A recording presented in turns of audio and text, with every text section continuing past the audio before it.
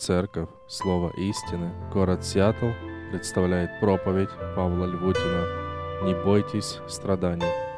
Продолжая исследование книги Откровения, мы с вами подошли к еще одному посланию пастору Смирской церкви. Оно известно как второе послание книги Откровения, где Христос обращается непосредственно к пастору этой церкви. Город Смирна, или современный город Измир, он находился примерно в 20 милях от большого портового города Ефеса, о котором мы рассуждали с вами на протяжении нескольких воскресений. Само слово «Смирна», оно значит «смола мирового дерева». Ее очень часто используют для различных видов, для бальзамирования использовали, для других приготовлений. Вы, кстати, помните, даже Смирну принесли волхвы, которые пришли с востока поклониться Христу, младенцу Иисусу. Этот город, он был знаменит весьма хорошей системой дорог. Несмотря на то, что это было 2000 лет назад, этот город, он был очень знаменит этими дорогами, которые были сделаны из мощных камней. Это были хорошие улицы, по которым могли люди проходить, проезжать определенные колесницы. Этот город также славился множеством всеразличных храмов, живописными деревьями, это было красивое, там была природа, и красивыми зданиями, которые были именно в этой местности или в этом городе. Однако строители этого города не совершили одну очень серьезную ошибку. Во время строения дорог они не проложили канализации. И в результате городские улицы затапливало каждый раз, когда шел сильный дождь. И несмотря на великолепную красоту этого города, эта проблема создавала ужасающую репутацию этого города. При каждом сильном дожде многие улицы, они превращались в болото, после чего стоял запах, пока все не высохнет очень тщательно. Этот город также был известен своей преданностью политическим правителям Рима. Древний римский политик Цицерон, он называл Смирну городом наших самых преданных и старейших союзников.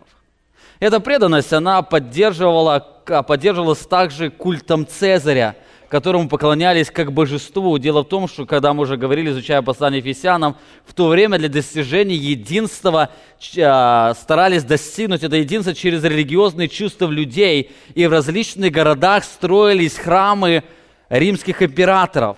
И каждый человек один раз в год должен поклониться в этом храме, после чего он мог исповедовать любую религию.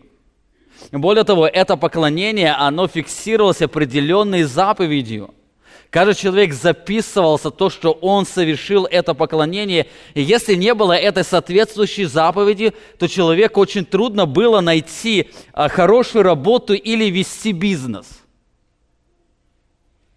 Очень часто эти люди, они даже подвергались гонениям.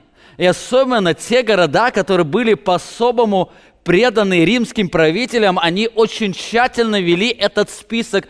Они записывали всех тех, кто был на поклонении, те, кто не был поклонником, кто не поклонился императору. И эти люди, они подвергались потом политическим гонениям. Этот город также был известен не только своей приверженностью римскому императору, но также своей медициной, образованием и огромным театром под открытым небом, который вмещал более 20 тысяч человек. Это был особо знаменитый город в той области, в городе родились очень многие знаменитые философы, образованные люди, которые славились в то время. С другой стороны, этот город очень часто называли и называют городом страданий.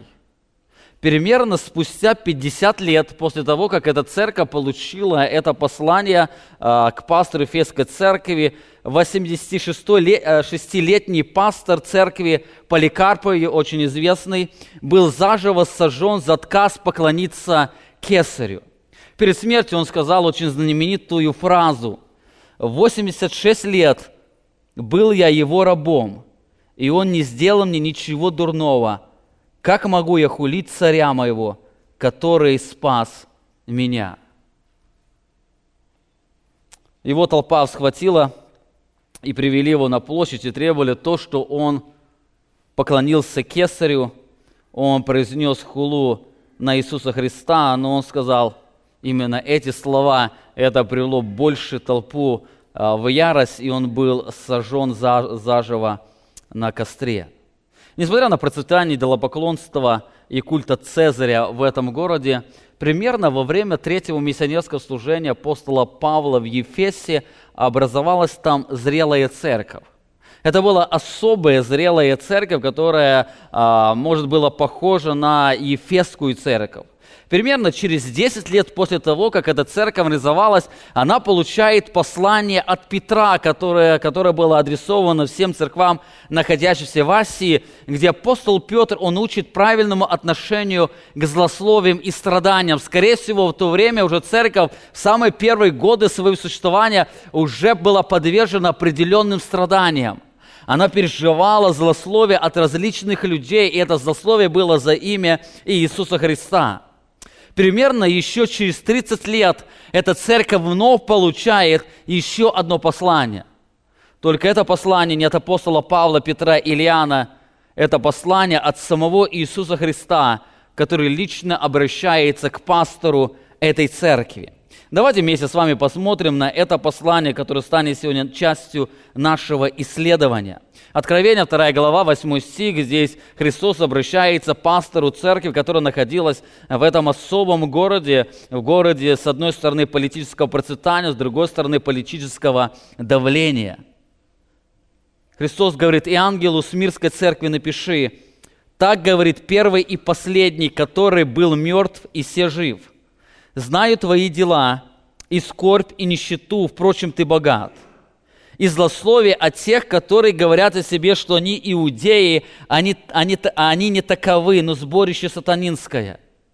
Не бойся ничего, что тебе надобно будет претерпеть. Вот дьявол будет вергать из среды вас в темницу, чтобы искусить вас, и будете иметь скорбь дней 10.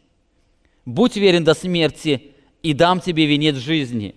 Имеющий ухо да слышит, что Дух говорит церквам: побеждающий не потерпит вреда от второй смерти». Изучая все послания, это, можно сказать, самое короткое послание, которое Бог адресовал какой-то церкви. Несмотря на то, что оно короткое, оно по себе очень ценное. Это ценное послание, которое получила Смирская церковь во время очень ценного времени, когда она переживала и должна пережить более особые трудности жизни. Несмотря на то, что это послание было написано к Смирской церкви, конкретно к исторической Смирской церкви, через это послание Дух Святой сегодня продолжает учить каждого из нас, кто является частью церкви Иисуса Христа. Изучая это послание, я хотел бы вместе с вами сегодня посмотреть на несколько уроков, через которые Дух Святой преподает для каждого из нас. Читая это послание, мы видим, что на протяжении многих лет, несмотря на трудности и испытания в жизни, эта церковь оставалась быть зрелой. Она была одна из двух церквей, которым Христос не делает упрека. Заметьте, читая это все послание, Христос не говорит ни слова, что Он имеет против них или что в этой церкви не так. Он говорит, наоборот, раскрывает все положительные стороны. Можно сказать, это послание не суда, а послание утешения. В этом послании Христос обращается к страдающей церкви, где раскрывается истинный источник утешения, и Христос призывает их дальше быть верными. 10 стих, можно сказать, это является главным призывом этого послания. Христос говорит: «Будь верен до смерти, и дам тебе венец жизни». Будь верен до смерти. Это главный призыв, с которым Христос обращается именно к этой церкви, которая переживала трудности. Верность – это то, что требуется от каждого христианина. Можно сказать, что наша верность, она испытывается перед лицом трудных обстоятельств, страданий и гонений. Один из самых страшных врагов нашей верности является страх. Страх – это то, что постоянно преследует нас. Наша плоть, она очень сильно боится страданий. Она всячески пытается избежать эти страдания. Даже многие люди, они чувствуют, что если их плоть сейчас будет испытывать определенные страдания, они же до этого начинают пить определенные таблетки для того, чтобы избежать эти страдания. Когда человек болеет или испытывает эти страдания, он также пытается как-то заглушить эти страдания. Нам нужно помнить, что все человечество, оно склонно к страху перед страданиями. Многие люди, они боятся, что кто-то причинит им боль. Или кто-то приведет к тому, что они будут испытывать определенные страдания. Вы знаете, очень многие христиане нарушают верность Христу и Его Слову по причине страха перед страданиями. Люди часто по причине страха перед страданиями обманывают. Они боятся сказать правду. Например, ребенок боится сказать правду, потому что боится, что родители его накажут. Старшие люди, которые выросли, они порой боятся сказать, что действительно они нарушили закон, и теперь им придется нести ответственность перед законом. Но страх перед страданиями, она приводит к тому, что человек, он начинает обманывать. Очень многие люди, они обманывали и обманывают, христиане даже, по причине переживаемого страха. Люди часто по причине страха скрывают свои религиозные убеждения. Они боятся, что если окружающие люди, они узнают мои религиозные убеждения, я буду переживать определенные трудности. Вот я не получу это положение на работе, которое я так хотел получить. Особенно было в Советском Союзе, когда царствовал коммунизм. Многие люди, они скрывали свои религиозные убеждения по причине того, что они хотели закончить какое-то учебное заведение. Они понимали, что если окружающие люди узнают их религиозные убеждения, они будут отчислены из университета, института или техникума. Часто люди по причине страха проявляют компромисс по отношению к своей совести. По причине страха они делают то, что они никогда бы не делали, понимая свою истинную сущность, христианскую сущность. Люди очень часто по причине страха перед страданиями не могут довериться Богу. Они понимают, что они бессильны контролировать свою ситуацию. И в этой ситуации они должны довериться Богу, но этот страх, что вдруг, если пойдет именно так, и это может привести к определенным очень трудным страданиям в моей жизни, и люди начинают сами принимать определенные решения для того, чтобы избежать этих страданий. Люди боятся страдать.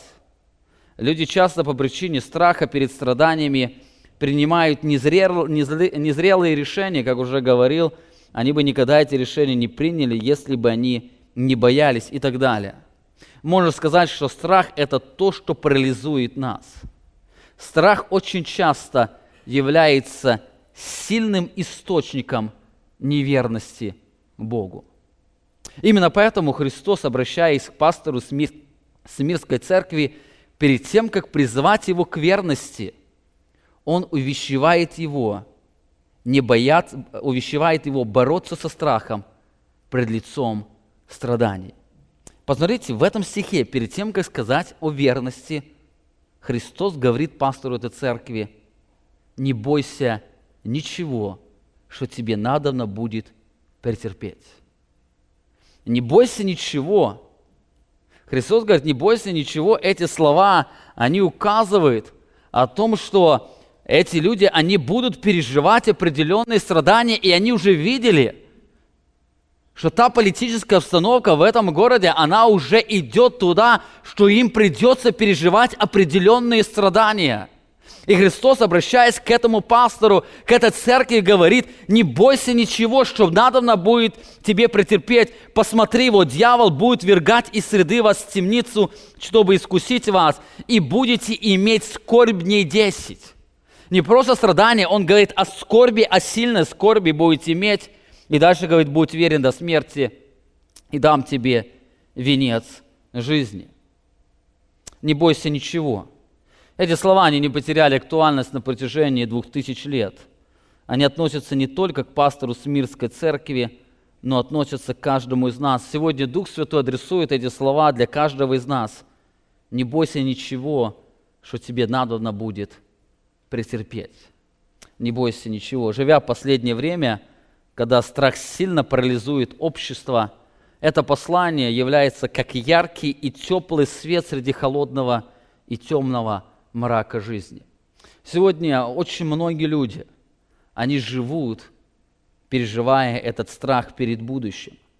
Неверующие люди, они переживают страх перед будущим, потому что весь мир, вроде бы говорили мир, мир и безопасность, но смотрят, как весь мир, он начинает шататься, мира нет. Говорят о мире, а мира нет в округе. И люди начинают бояться, что дальше будет. Люди боятся определенных страданий, которые им придется переживать. Люди, живя уже в экономической стабильной стране Соединенных Штатов Америки, многие христиане, они тоже начинают переживать определенные страхи, что завтра с нами будет. И если дальше продолжится принятие таких законов, то христианство, оно будет переживать определенные страдания. Многие христиане начнут скрывать свои религиозные убеждения по причине страха. Как быть? Сегодня, исследуя послание, мы с вами посмотрим на 4 важных истины, которые являются прочным основанием борьбы со страхом. Мы с вами посмотрим на эти истины, которые учат нас очень правильно относиться к страданиям, учат нас стремиться к тому, чтобы не бояться страданий, чтобы встречать страдания не со страхом, а понимая реальность жизни и понимая суверенную власть Бога. Во-первых, это послание учит о реальности страданий в жизни христиан. Дело в том, что мы живем в то время, когда процветает Евангелие благополучия, где нет места страданиям. Более того, сегодня люди подвержены поиску религиозной жизни, где также нет страданий. Если вы будете проповедовать им Евангелие о славе Христа, который на этой земле не избавляет от страданий, то это Евангелие, ваша проповедь, она не будет популярна. Дело в том, что Евангелие благодати предлагает свободу от страха, но не свободу от страданий на этой земле. Но чаще всего люди ищут свободу от страданий, но не свободу от страха. Они говорят о том, что если мы решим проблему страданий, мы будем жить в стабильном, спокойном мире, где нет страданий, то мы тогда не будем переживать страха. Но представьте себе, если сегодня вы дожили до той точки, когда медицина может излечить любую болезнь из 1 час, люди будут бояться болезни? Совершенно нет. Они знают, кольнуло, таблетку выпил, здоровый. Там заболело, таблетку ту же самую выпил, здоровый. Она освободит людей от страха. И люди ищут это разного метода жизни, чтобы найти эту свободу. Но свободу не от страха, а свободу от страданий. Посмотрите на реальность жизни верующих в Смирне. Христос обращается к этой церкви и говорит: «Знаю твои дела, и скорбь, и нищету, впрочем, ты богат, и злословие тех, которые говорят о себе, что они иудеи, а они не таковы, но сборище сатанинское». В этих словах Христос раскрывает 3 характеристики страдающих верующих. Во-первых, Христос говорит, что знает их скорбь. Он говорит о скорби. Греческое слово, переведенное как скорбь, имеет значение угнетение, давление или страдание. Он указывает, что Христос говорит: «Я знаю ваши страдания, я знаю давление, которое вы переживаете». Это слово указывает, что эта церковь несла служение в трудное время. Они по причине религиозных убеждений уже переживали давление от окружающих людей. Дело в том, что уже прошло около 50 лет этой церкви. И эта церковь жила в том городе, где каждый день член церкви должен был поклоняться, каждый год, один раз в год член церкви должен был поклоняться императору. И представьте себе, какая уже запись завелась. 50 лет пропущено поклонение. Нету этой заповеди. Нарушается это религиозное единство за счет чего держалась Римская империя. И в этом городе люди начинали уже переживать это давление. Это нелегкое время было. Это трудное время давлений. И когда они проповедовали Евангелие, это Евангелие не было популярно. Когда люди смотрели на них, которые провозглашали: «Придите во Христе, будете иметь покой и мир», они смотрели на этих людей. А эти люди, они жили в страданиях. Эти люди не были популярны в обществе. Они считались раскольниками общества. Они считались те, кто пытается произвести революцию в стране. Те, кто пытается противостоять этому правительству. Эти люди переживали давление. Но не только эти проблемы люди переживали давление, эта скорбь еще усугубилась их нищетою. Помните, мы говорили, дело в том, что за отказ поклоняться культу Кесаря несло за собой экономические трудности. Они не могли иметь хорошую работу, что привело их к нищете. 50 лет церкви. Очень многие люди потеряли работу 50 лет назад. И за все это время они жили в этой нищете, и это привело их к тому, что они стали нищими.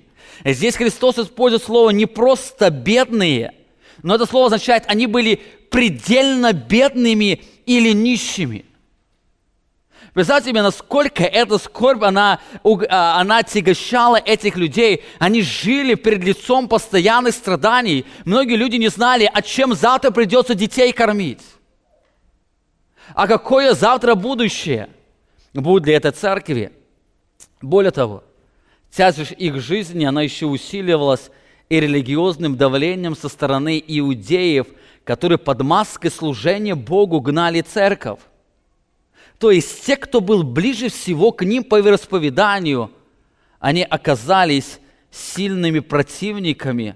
Он говорит: ты испытал, я знаю злословие тех, которые называют себя иудеями, но они не таковы. Они сборище сатанинское. Они переживали постоянно это злословие за свою религиозную убежденность. Более того, несмотря на уже переносимые трудности и страдания, Христос говорит этой церкви: дальше легче не будет. Дальше легче не будет. Эта церковь должны постигнуть еще более серьезные и сильные гонения. Это утешение слова Христа.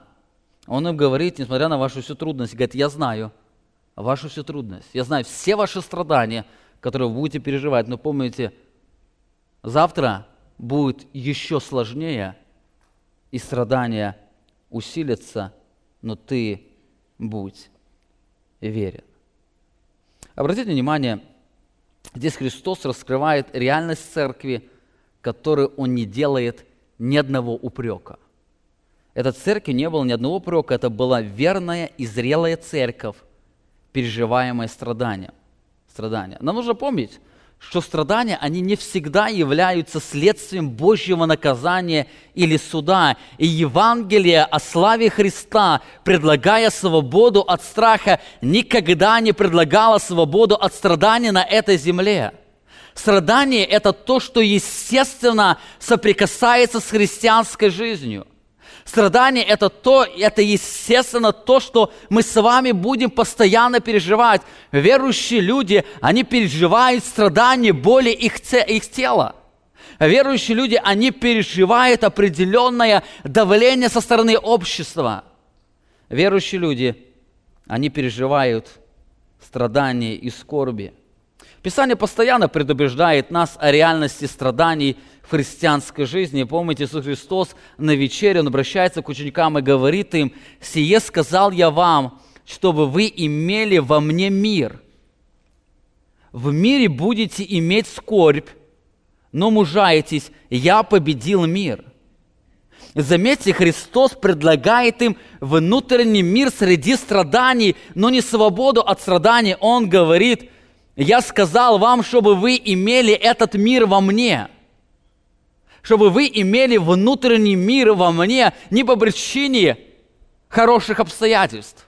Совершенно нет, говорит, вы в мире будете иметь скорбь. Вы будете переживать страдания и давление. Но помните, будьте тверды. Я выше этого мира. Я выше этого давления. Вы во мне можете иметь это внутреннее удовлетворение и внутреннее спокойствие. Об этом также писал апостол Павел своему ученику Тимофею, 2 Тимофея, 3 глава, 12 стих. «Да и все желающие жить благочестиво во Христе Иисусе будут гонимы». Обратите внимание, он не просто говорит о некоторых. Говорит, некоторые люди, кто исповедует Евангелие и желает жить для славы Христа, они будут гонимы, совершенно нет. Он говорит, что да и все, кто желает жить ради славы Иисуса Христа, независимо от времени, независимо от культуры, независимо от страны, они будут гонимы.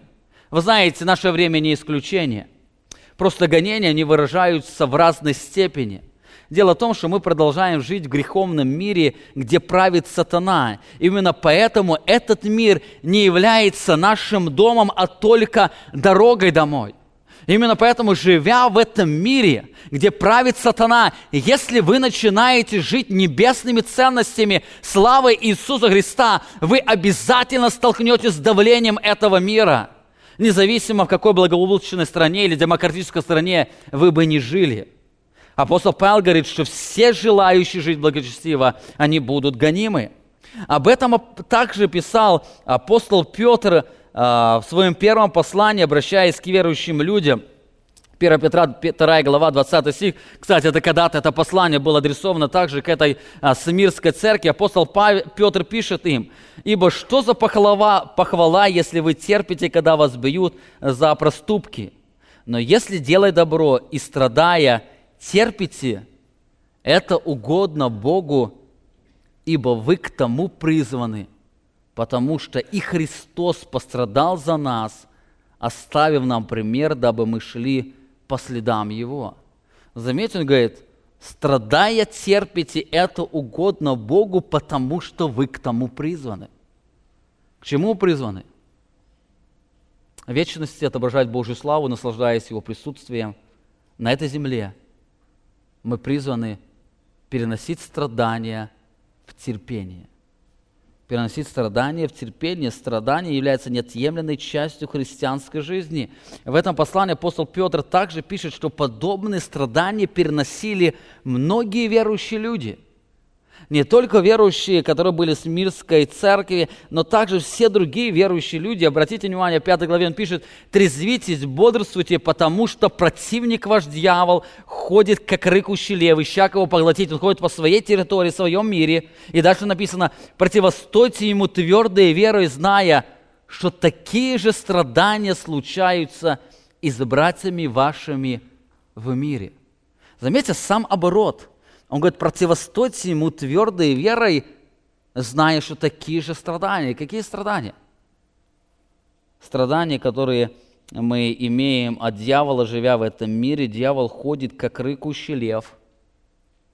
И по причине его служений или его действий верующие люди, они переживают страдания.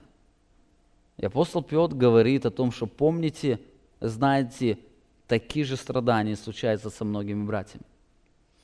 Когда в вашей жизни постигают страдания или боль, помните, это не приключение чего-то странного. Это неотъемлемая часть христианской жизни. Итак, говоря о борьбе со страхом перед обстоятельствами или страданиями, нам нужно помнить, что они являются неотъемлемой частью христианской жизни. Евангелие о славе Христа, она предлагает не свободу от страданий в этом мире, а свободу от страха или наличия глубокого мира пред лицом страданий. Именно поэтому, когда мы говорим о страдании, когда мы смотрим на этот предстоящий мир или где нам придется жить, мы должны помнить, страдания совершенно неизбежны. нам придется столкнуться с различными страданиями. Нам придется столкнуться со страданием нашей плоти, будем переживать боль в теле. Нам придется столкнуться с страданиями, которые будут вызывать от посторонних людей, от этого мира. Но мы всегда будем сталкиваться с реальностью страданий. Именно поэтому нам нужно учиться правильно относиться к этим страданиям. Вы помните, апостол Павел, он пишет о верующих, которые жили в Македонии, он пишет о них, о той особой благодати Божией, которую Бог даровал им среди этих испытаний. 2 Коринфянам 8:1. «Уведомляем вас, братья, благодати Божией, данной церквам македонским, ибо они среди великого испытания скорбями преизобилуют радостью, и глубокая нищета их преизбыточствует богатство их радушия». Заметьте, Божья благодать или действие Божьей благодати, она не освободила их от страданий. Наоборот, она дала им способность радоваться среди великого испытания скорбями.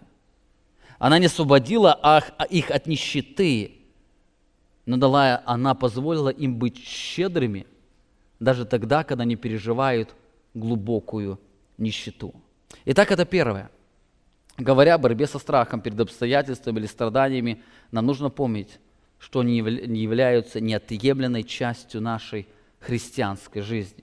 Во-вторых, это послание учит о цели страданий в жизни христиан. Борясь со страхом перед страданиями, нам нужно помнить, что они являются не просто неприятной реальностью в нашей жизни, но служат определенной цели.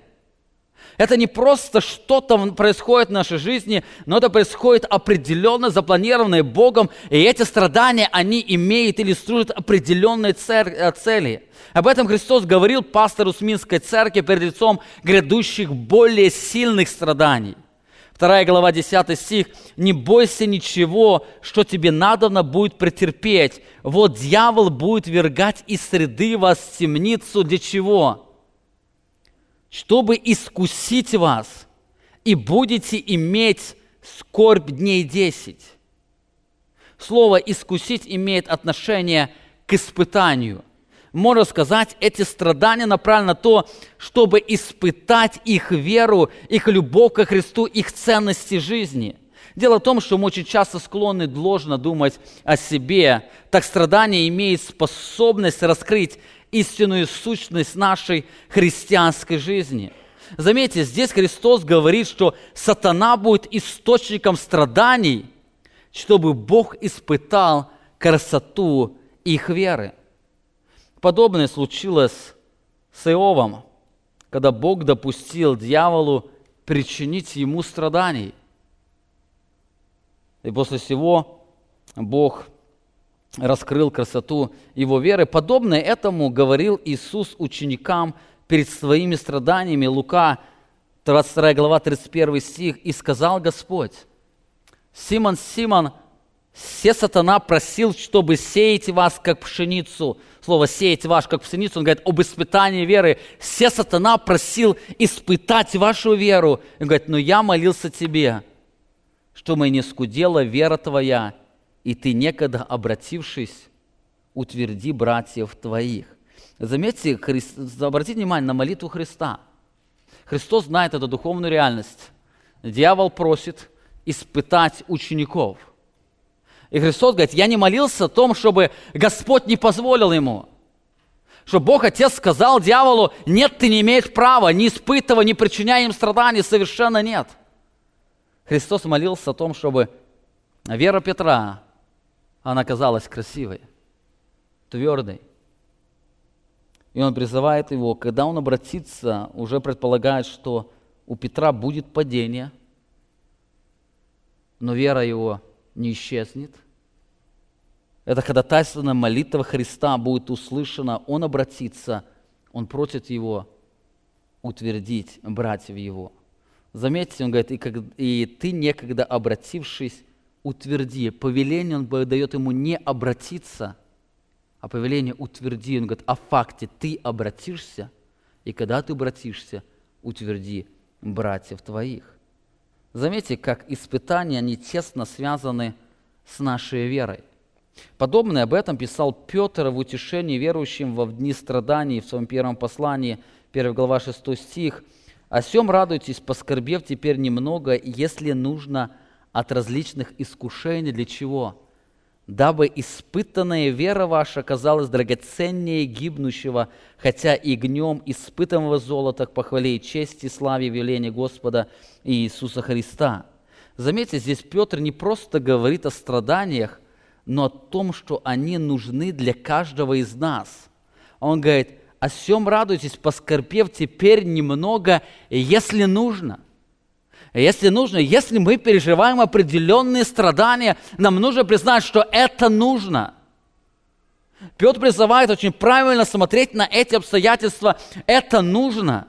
Более того, он указывает на вечную ценность этих обстоятельств или этих страданий. Через страдания наша вера больше приносит славу Иисусу Христу. Эти страдания не раскрывают красоту нашей веры, суверенного и властного Бога. Говорит, если нужно, дабы испытанная вера ваша оказалась драгоценнее. Он говорит о необходимости, это то, что мы будем переживать в нашей жизни. Нам нужно постоянно помнить перед теми страданиями, те страдания, которые придут в нашу жизнь, они нужны нам. И поэтому мы должны встречать не просто как трудное обстоятельство или неприятные обстоятельства жизни, но встречать это то, через что Бог проявляет работу к нам. Нам неприятно от них. Страдания или скорби, они всегда приносят боль. И мы будем переживать эту боль, но мы должны помнить, что эта боль имеет определенную цель. И эта боль, она будет иметь ценность. Ценность, она имеет ценность в Божьих глазах.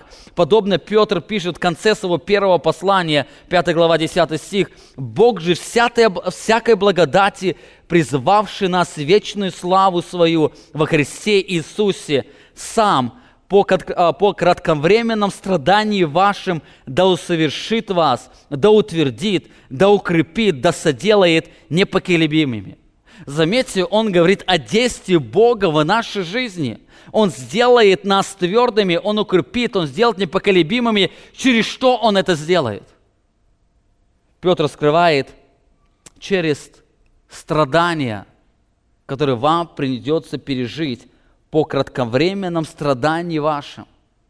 Именно через эти определенные действия Бог совершит определенные победы и определенную стойкость в нашей жизни. Заметьте, как наша верность ко Христу или наша стойкость в вере, она непосредственно связана с определенными трудностями, которые нам придется пережить в нашей жизни.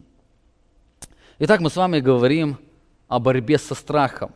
Как нам бороться со страхом перед лицом страданий? Во-первых, мы уже говорили, нам нужно признать, что страдания, они являются неотъемлемой частью христианской жизни. Наша жизнь, она очень тесно связана с определенными страданиями. Евангелие о славе Христа, она предполагает или предлагает не свободу от страданий в этом греховном мире, а наоборот, свободу от страха или наличие глубокого мира во Христе Иисусе. Во-вторых, борясь со страхом перед страданиями, нам нужно помнить, что они являются не просто неприятной реальностью, но служат к определенной цели. Помните, неправильное восприятие страданий только делает боль сильнее и, увеличивая страх, лишает нас внутреннего мира. Когда мы неправильно воспринимаем обстоятельства или страдания, или неправильно смотрим на боль или страдания, эти страдания или боль делают сильнее в нашей жизни. Наш страх начинает увеличиваться. Очень многие люди, боясь страданий тела или боли, которую будут переживать, они настолько начинают пугаться, что боль становится сильнее, давление поднимается, сердце начинает биться сильнее, и они чувствуют себя хуже, нежели чувствовали до этого. Это исходит из страха перед страданиями. Нам нужно признать, что страдания, они имеют определенную цель. Нет ни одного страдания, которое в нашей жизни было бесцельно. И Бог, обращаясь к Сардийской церкви, Он также раскрывает, что эти страдания, они будут иметь цель. Дьявол будет ввергать их в темницу.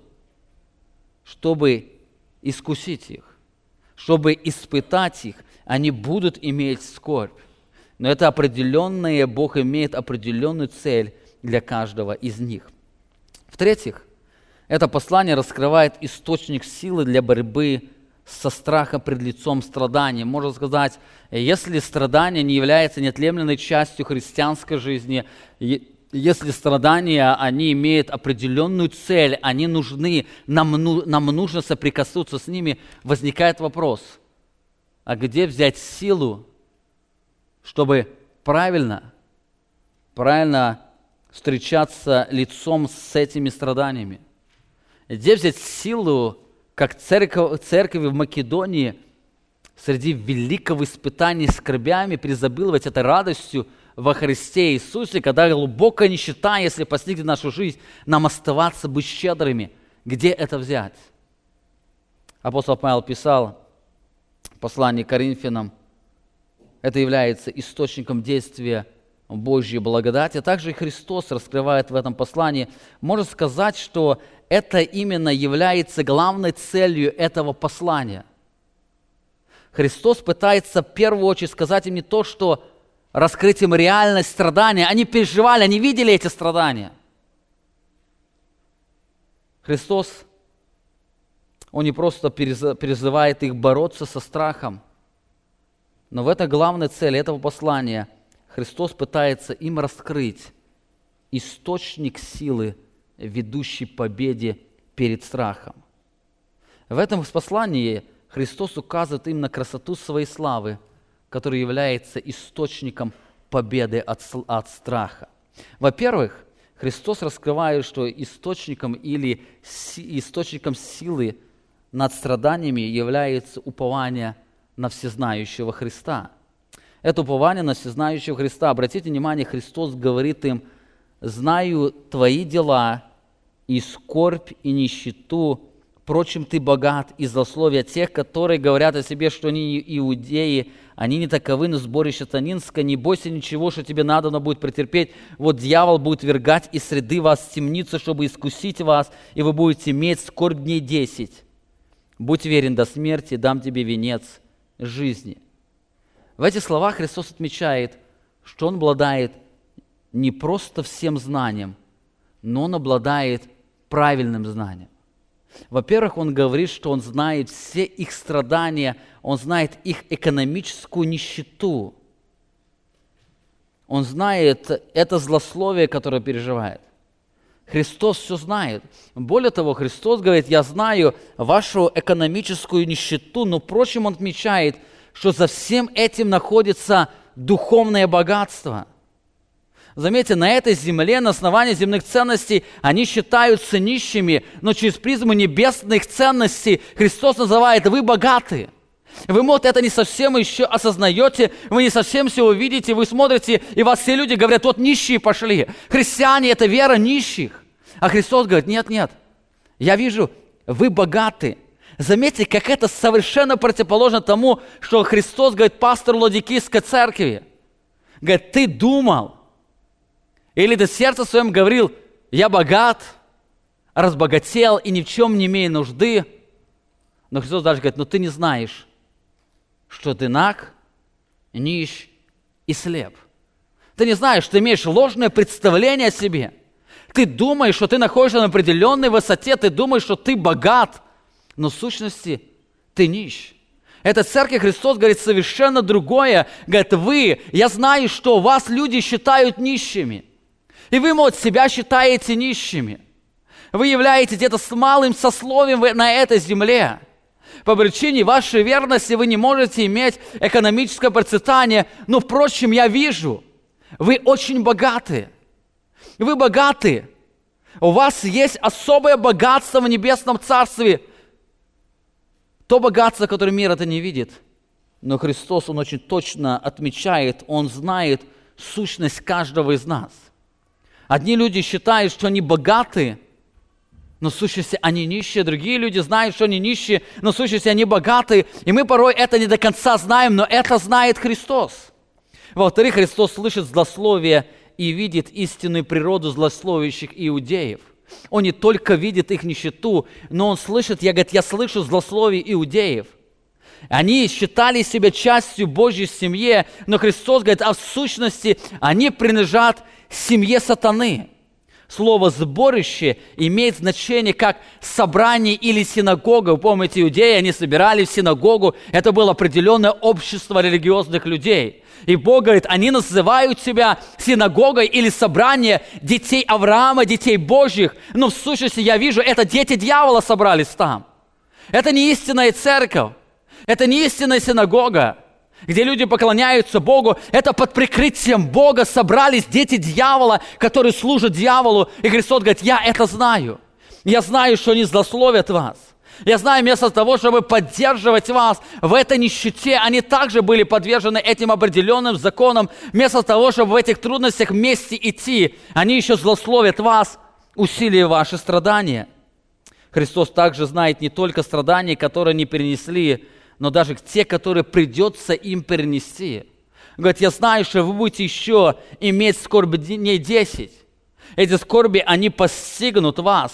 Сильнее будете иметь скорби. Если раньше вы переживали только давление, если раньше вы переживали экономическую нищету от своей верности, то настанет время, когда люди будут применять силу, забирать отцов семей, и родители в этой нищете с детьми будут оставаться одни. И говорит, это придется перенести. И Христос говорит, я это знаю. Я знаю.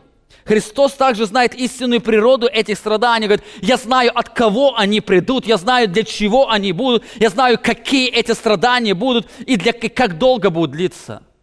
Сатана, чтобы испытать вашу веру, он будет ввергать вас в темницу. И это будет дней 10. Христос говорит, я все это знаю. Мы должны помнить, что живя в этом падшем мире, по причине нашего ограниченного знания, мы не можем уповать на себя.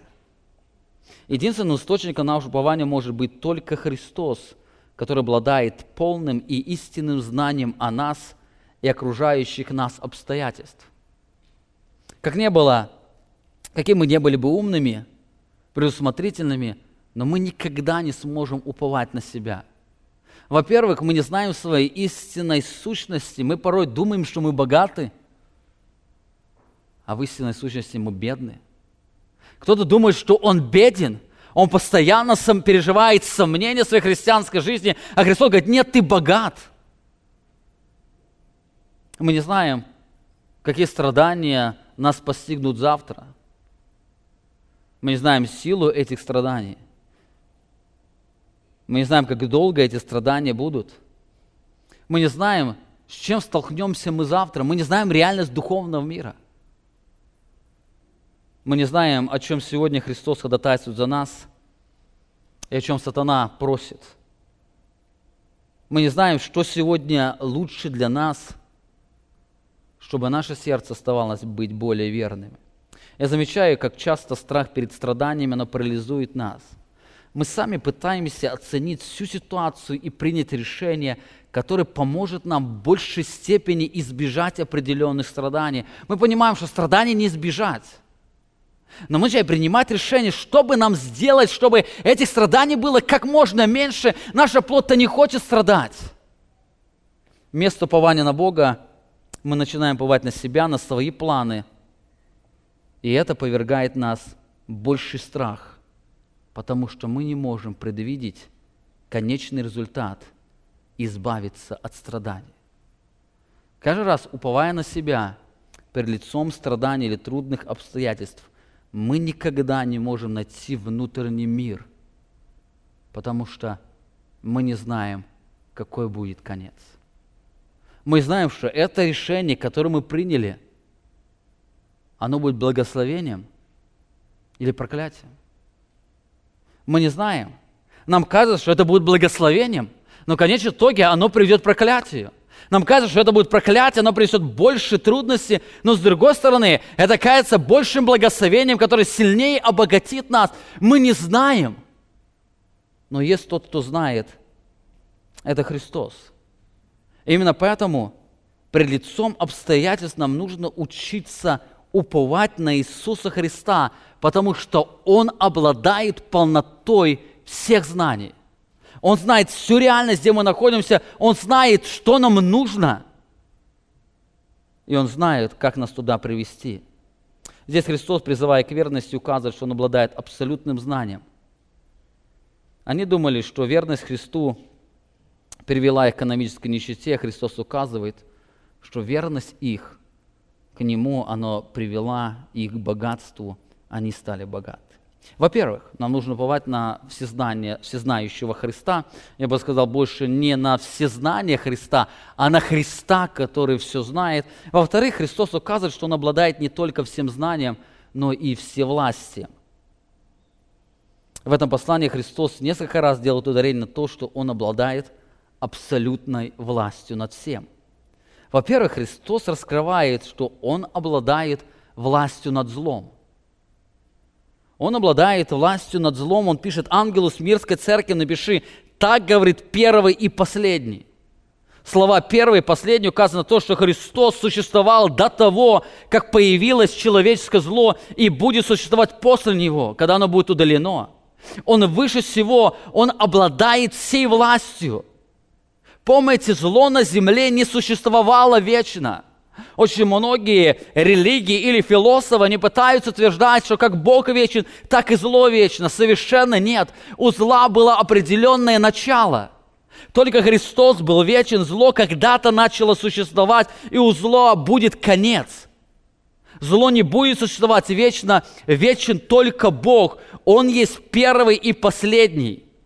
И знаете, зло, оно не является какой-то неожиданностью для Бога. Бог по своей мудрости допустил существование зла для определенной цели. Зло, которое приводит нас к страданию, оно было допущено Богом, и Бог во всем этом, Он имеет свою цель. Именно поэтому, когда мы переживаем страдания по причине зла окружающего мира, мы должны помнить, это не то, что ушло из Божьего контроля. Этим Бог продолжает контролировать. Бог контролирует. Он имеет абсолютную власть над этим злом, которое происходит на этой земле. Плач Иеремии, Иеремия очень хорошо понимал это, он говорит: кто это говорит, и то бывает, чему Господь не повелел быть. Кто это может сказать, что зло, которое может прийти на эту землю, оно не зашло из власти всезнающего и Всевышнего Бога? Не из уст ли Всевышнего исходит бедствие и благополучие? Не из уст ли Всевышнего происходит бедствие и благополучие? Не из уст ли Всевышнего? Бог всем контролирует. С одной стороны, Бог, Он не является автором зла. Бог не творил зло. Но с другой стороны, Бог всем управляет. И все страдания, которые мы переживаем, они в точности допущены всевластным Богом. Бог точно здесь допустил, Бог знает, для чего Он допустил. Бог обладает властью над злом, хотя Он не является источником зла. Во-вторых, Христос обладает властью над смертью. Он говорит ангелу Смирнской церкви, напиши так, говорит первый и последний, который был мертв и се жив. Христос указывает, что Он действительно умер за грехи людей, но сейчас Он жив. Более того, здесь Христос использует действительный залог глагола «жив», или точнее «ожил». Он говорит, который был мертв и ожил, что указывает на то, что Он сам себя вернул к жизни. Он сам на себя оказал это действие, и когда Он был мертв, Он сам себя воскресил, или Он сам себе ожил. Он обладает абсолютной властью над смертью и жизнью. Вы помните, верующие в Смирне стояли пред лицом смерти за верность Христу. И Христос указывает, что только Он имеет абсолютную власть над жизнью и смертью. Другими словами, Христос указывает, Он определяет, кому и когда жить, кому и когда умереть, и кому воскреснуть для вечной жизни, а кому для вечного суждения. Христос имеет эту абсолютную власть. Именно поэтому Он говорит: будь верен до смерти, и дам тебе венец жизни, то есть вечную жизнь. Я воскрешу тебя для вечной жизни. Будь верен до смерти. Я обладаю властью. Если кому-то придется умереть, помни, это исходит из моей власти, я обладаю абсолютной властью. И в-третьих, Христос обладает властью над страданиями.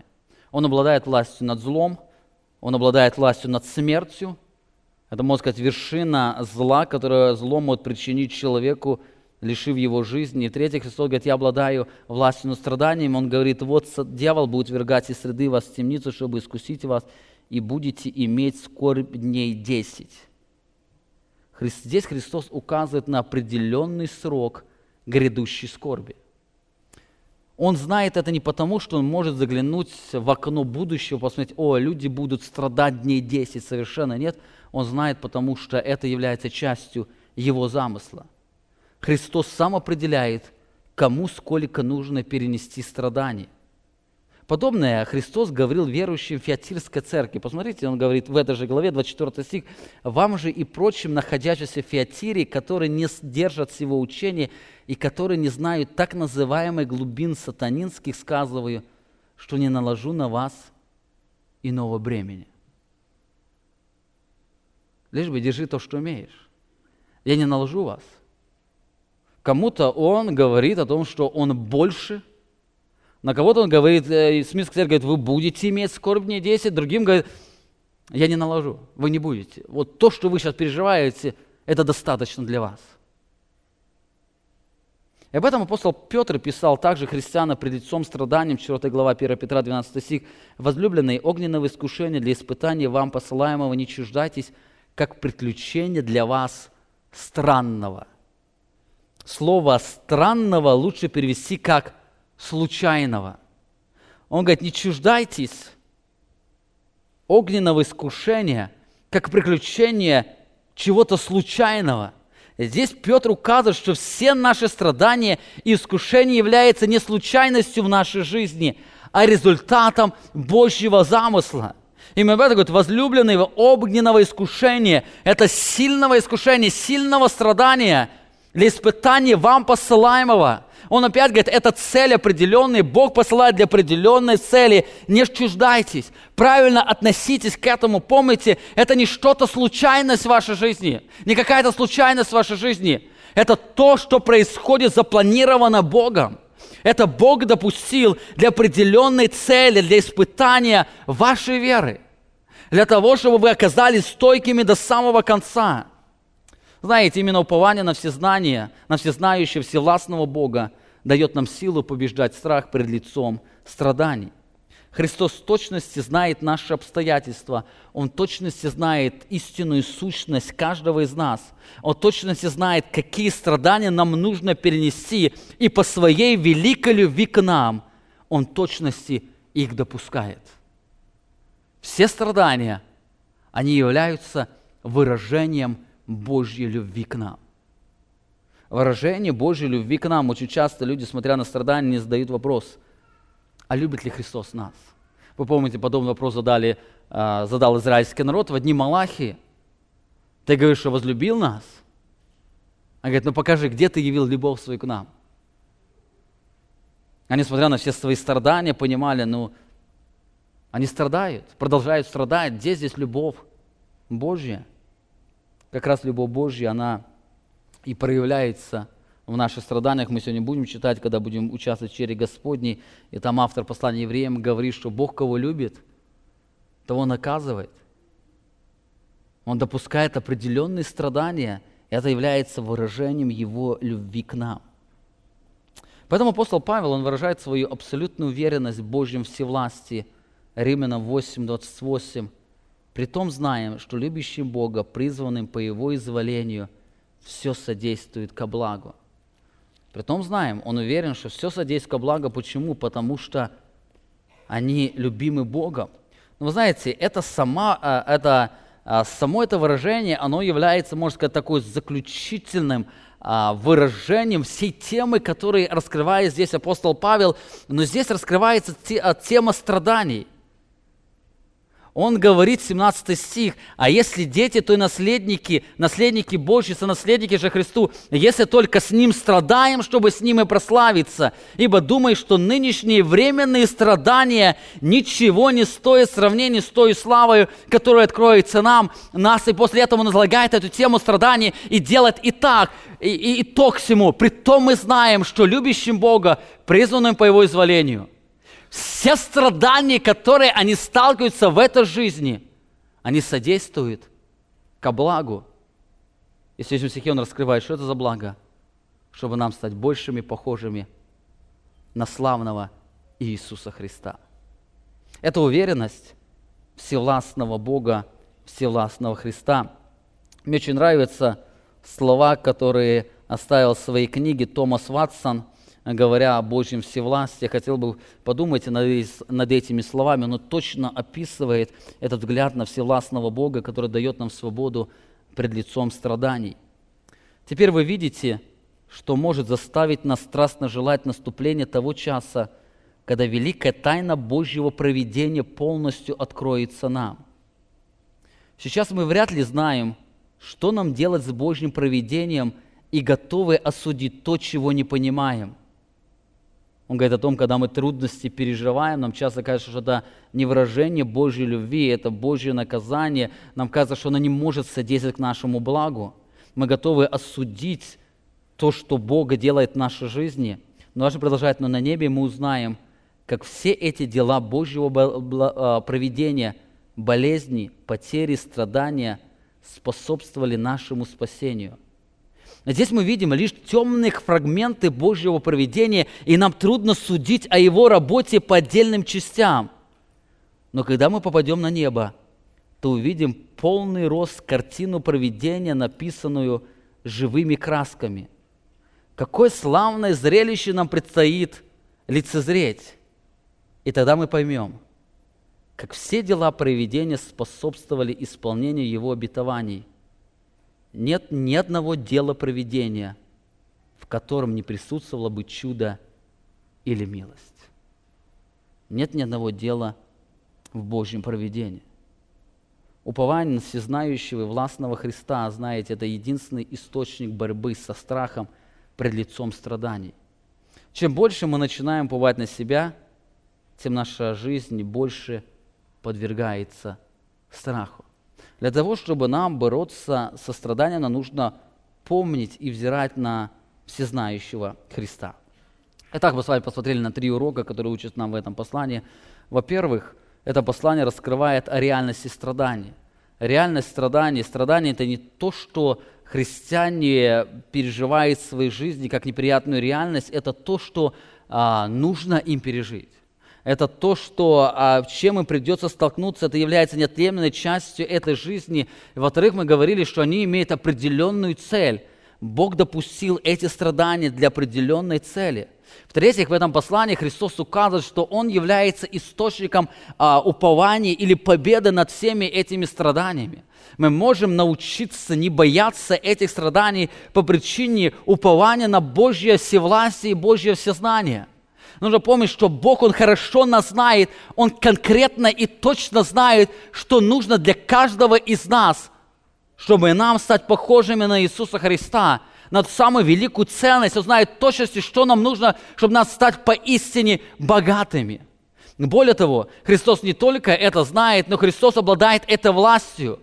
Он в точности по своей любви дает нам столько обстоятельств для того, чтобы нам точно привести к этому богатству. По своей любви Он не дает нам страдать больше, чем нам нужно.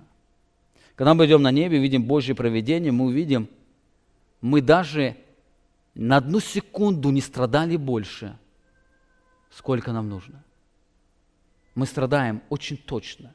И когда мы смотрим на грядущие страдания, помните, грядущие страдания – это великий дар, щедрый, любящий Божьей руки, который направлен на то, чтобы обогатить вас.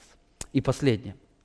В этом послании Христос говорит об утешении, который мы можем иметь в страданиях. Он говорит, не бойтесь ничего, что тебе надобно будет претерпеть. Вот дьявол будет ввергать из среды вас в темницу, чтобы искусить вас, и будете иметь скорбь и 10. Будь верен до смерти, и дам тебе венец жизни.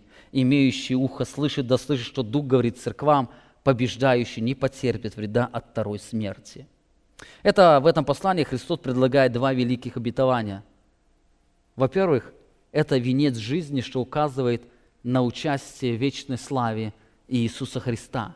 Я дам вам венец жизни, дам вам вечную жизнь. Во-вторых, это свобода от второй смерти. Вы не потерпите вреда от второй смерти. Это что есть вечное пребывание в озере огненном. 20 стих в Откровении мы читаем, 20 глава, 13 стих. «Тогда отдало море мертвых, бывших в нем, и смерть и ад отдали мертвых, которые были в них, и судим был каждый по делам своим. И смерть и ад повержены в озеро огненное. Это смерть вторая. И кто не был записан в книге жизни, тот будет брошен в озеро огненное». Заметьте, он говорит, о двух этих благословениях Бог даст вам жизнь и освободит вас от второй ужасающей смерти, которая грядет на всю вселенную. Смотреть в будущее глазами неба – это единственное утешение, способствующее успокоить нас среди страданий. Именно взгляд или жизнь славы Христа – это то, что может дать нам утешение среди страданий. Если мы говорим, что страдания, они обогащают нас богатством отображения славы Христа, но если слава Христа не станет для вас ценностью, вы никогда не сможете с радостью принимать те страдания, которые очень в точности допущены любящей рукой вашего Отца. Именно поэтому апостол Петр, он писал римской церкви, «Ибо думаю, что нынешние временные страдания ничего не стоят в сравнении с той славою, которая откроется в нас». Те страдания, они совершенно несравненны с тем, что они дадут нам или что Бог даст нам в лице Иисуса Христа. Эти страдания не являются проводником или проводником той славы, в которой мы будем участвовать. Нам сегодня приходится страдать, но эти страдания, они делают нас большими похожими на Иисуса Христа. И это опять является действием Божьей благодати. Об этом также писал апостол Петр. «О всем радуйтесь, поскорбев теперь немного, если нужно, от различных искушений, дабы испытанная вера ваша оказалась драгоценней гибнущего, хотя и огнем испытанного золота, к похвале и чести и славе в явлении Иисуса Христа». Заметьте, как ожидание участия в славе, Христовой славе – это истинное утешение Божьих детей. Он говорит, о всем радуйтесь, поскорбев теперь немного, он отсылает их к Божьей благодати, к Божьему удару, и он указывает их на конечный результат. Когда вы встретитесь со Христом, ваша вера, она будет явлена в славе. Для того, чтобы нам жить ожиданием этой славы, человек должен соприкоснуться с ней на этой земле. Как я уже говорил, невозможно жить ожиданием Христовой славы, не познавая ее здесь, на земле. Именно поэтому борьба со страхом, она непосредственно связана с нашим познанием Бога в лице Иисуса Христа. Итак, мы с вами говорим о практическом пути или об уроках, которые способствуют нам в борьбе со страхом. Во-первых, как уже говорил, нам нужно помнить, что страдания, они являются неотъемлемой частью христианской жизни. Страдание – это то, что мы с вами будем соприкасаться, и каждый уже неоднократно соприкасался, и будем соприкасаться. Я могу сказать, если вы страдаете, помните, завтра легче не будет. Нам придется соприкасаться с различными страданиями. Евангелие славы Христа, она предлагает не свободу от страданий на этой земле, а свободу от страха. Во-вторых, борясь со страхом перед страданиями, помните, что они являются не просто неприятной реальностью, они допущены рукой любящего Бога, и они имеют определенную цель в вашей жизни. В-третьих, относясь к страданиями или стоя пред лицом страданий, помните, что единственный источник силы, который способен победить страх перед страданиями, это упование на всезнающего и всевластного Христа.